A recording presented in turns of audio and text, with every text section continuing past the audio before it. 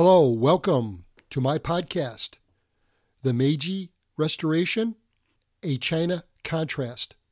This is Episode 2, Edo, Japan, Part 2.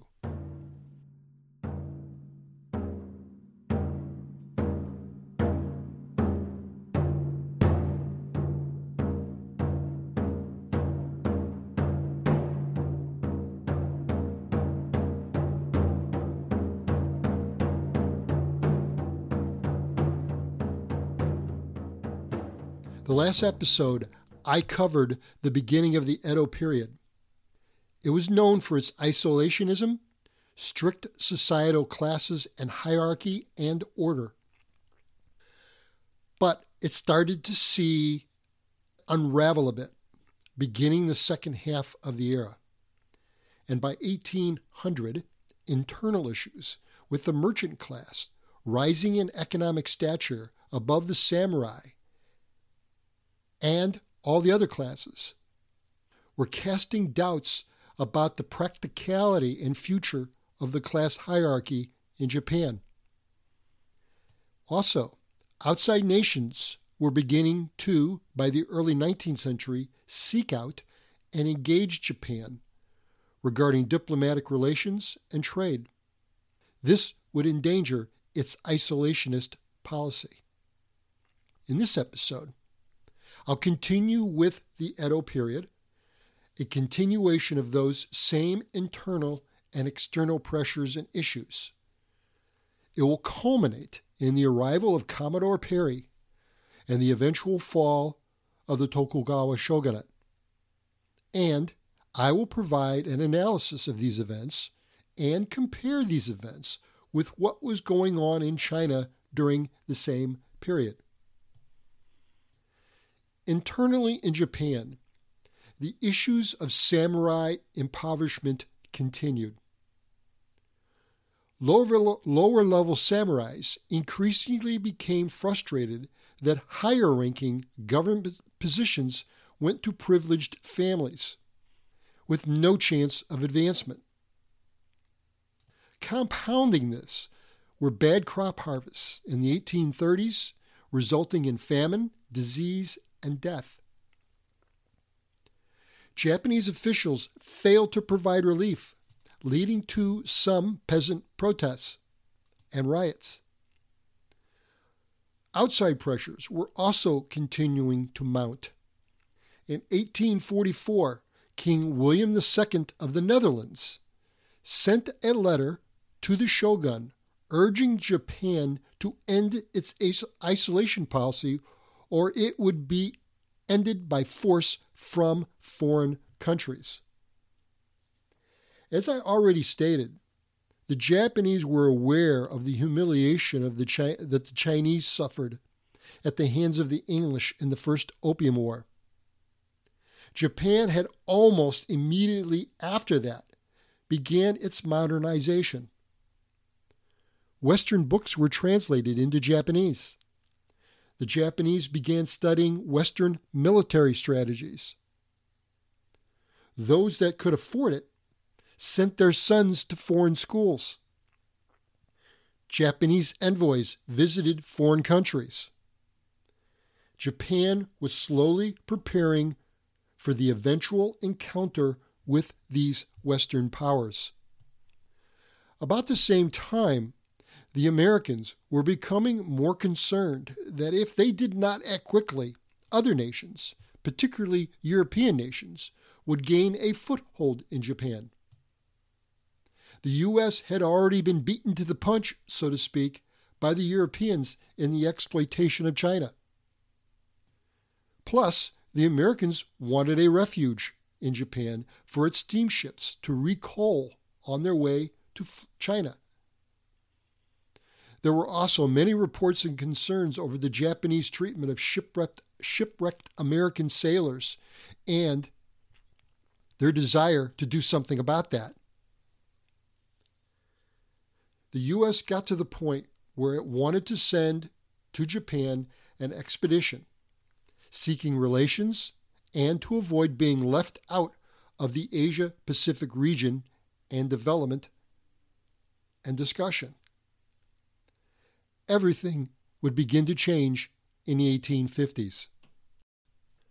Sometime in 1851, then Secretary of State of the United States, Daniel Webster, wrote a letter for the President, Millard Fillmore, to sign.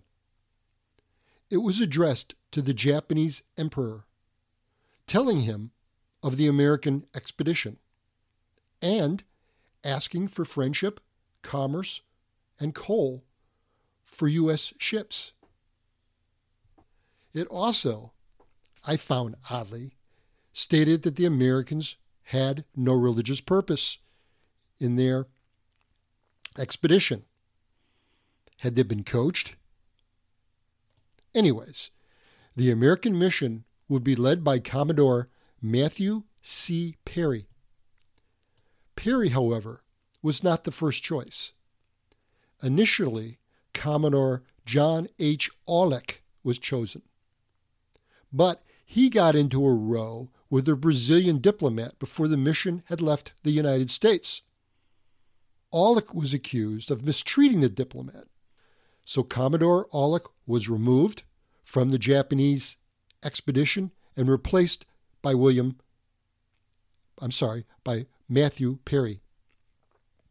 So Perry, with 4 ships, 2 of which could be characterized as war or gunboats, left Hampton Roads, Norfolk, Virginia, in November of 1852.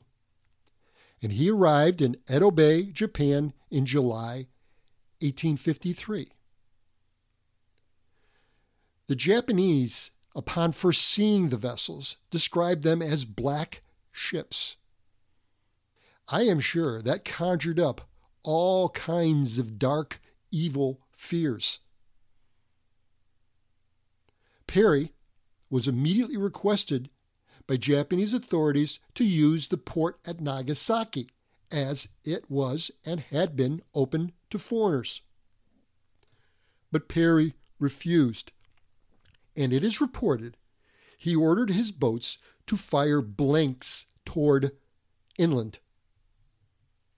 Eventually, the Japanese accepted Perry's letters from the President of the United States, and he told the Japanese officials he would return the following year for their reply. Perry, just 6 months later, returned to Edo Bay in February 1854. He was permitted to land near Edo Bay to begin negotiations on the Americans' demands. The arrival of Commodore Perry's black ships in 1853, as you would imagine, caused great anxiety in Japan. While the Japanese were impressed by the steamships and their cannon, they also had been warned, remember, that this day was coming and had begun preparing. The Japanese knew right away they were in trouble, and they would spend the next 15 years or so planning what to do. More immediately, however, what to do about Perry's announced return the following year. As one could imagine, the country was split. Resist or negotiate. The crowd that supported resistance relied on the strong nationalistic character of its citizens. The negotiate crowd, however, knew what was coming if the nation resisted. They believed the reports from the Dutch traders about the humiliation the Chinese had experienced 10 years earlier in the First Opium War. To the negotiate crowd, resistance would be futile and Japan would suffer the same fate as China. The shogunate, in an unusual move, decided to consult the emperor. And the emperor urged them to repel the Americans. But the shogun negotiated. What resulted was the first American treaty with Japan.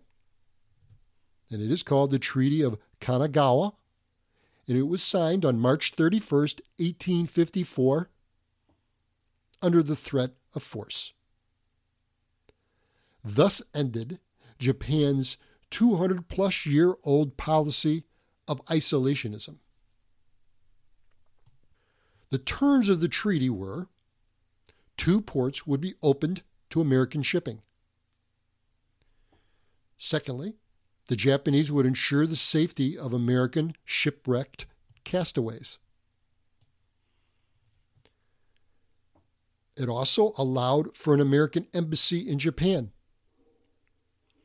The treaty broke ground for future agreements, and about 4 years later, the Treaty of Amity and Commerce, also known as the Harris Treaty, was adopted in 1858.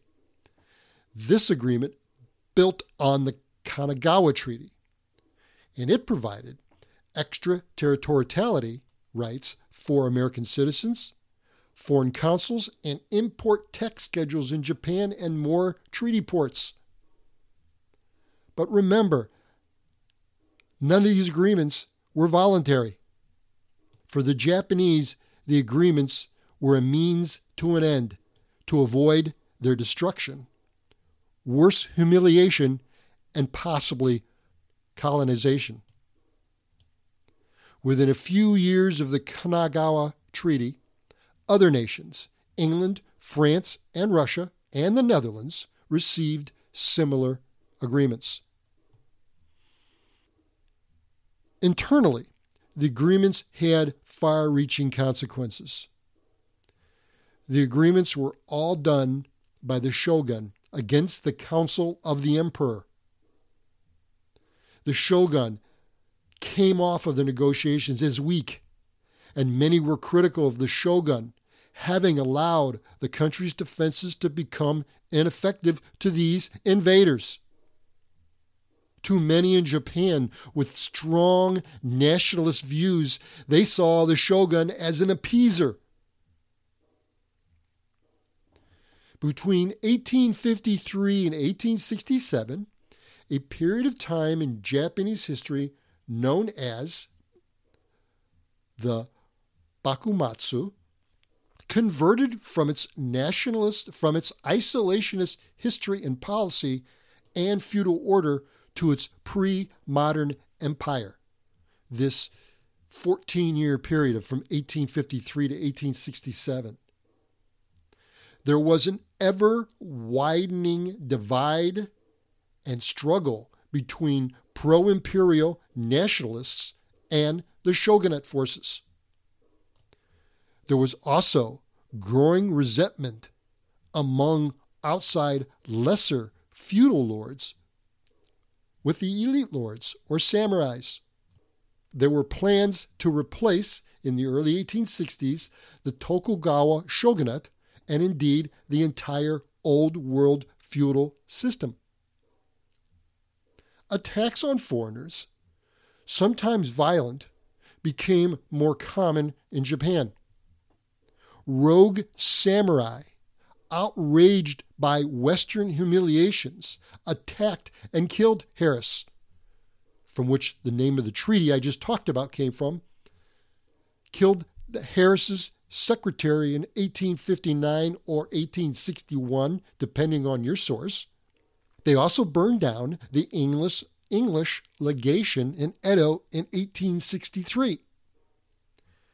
In retaliation, American and French fleets destroyed a few forts in Japan. The English in 1863 destroyed towns and buildings in Satsuma, Japan. Some samurai factions attacked Edo. I want to get into more specifics of some of these regime-ending events in the next episode. For now, just know that the culmination of all of this distress is the end of the shogunate. Even without the West's threat, the Tokugawa shogunate probably would not have survived. The regime failed for many reasons, I've already mentioned. Certainly, one of those reasons was its inability to meet the Westerners' aggressions. One striking feature of this time to me, as I look at Japan's resolve to reform itself, is its motivation to escape the shameful humiliation by the Western countries that had fallen on China and India. So what is interesting, we now have enough information to begin making comparisons with Imperial China. After all, they too were an Asian isolationist nation and experienced many, if not more, of the Western relentless aggressions. By the middle of the 19th century, both Japan and China faced dual threats: Western attacks and internal divisions, rebellions, and civil strife. Certainly, the dual threat that was faced by China was more severe. And that may be one reason why the Japanese responded better. After the First Opium War in China, Japan was shocked and terrified by what was reported to them. That event and their reaction provided all the impetus for serious reform in Japan. Most historians pin Japan's modernization commencement at 1840 or right after the First Opium War in China. This would be roughly 20 years sooner than China's modernization commencement. After the First Opium War, China learned very little. It certainly did not seek to modernize at that point. As far back as the 1840s, Japan began to introduce Western science and military and technology into its schools. Japan started to send some of its students from elite families to Western schools. China, on the other hand, only started this late in the 19th century. In response to its domestic and international turmoils, China sent its military. China finally woke up after the Second Opium War, and beginning with the Emperor Tongzhi and the Tongzhi Restoration or self-strengthening phase, China began to modernize. Or at least they woke up to the fact they had to modernize. Like I said, 20 years after Japan. Japan generally absorbed Western assault. China resisted it. And that's a key distinction. Japan generally absorbed Western assault. China resisted it. Another overlooked factor in the responses by these two great nations to Western assault is that Japan was much more socially unified than China. This no doubt helped Japan get everyone to push in the same direction. It was a smaller country geographically, and communication distances were not as much as a factor as these were in China.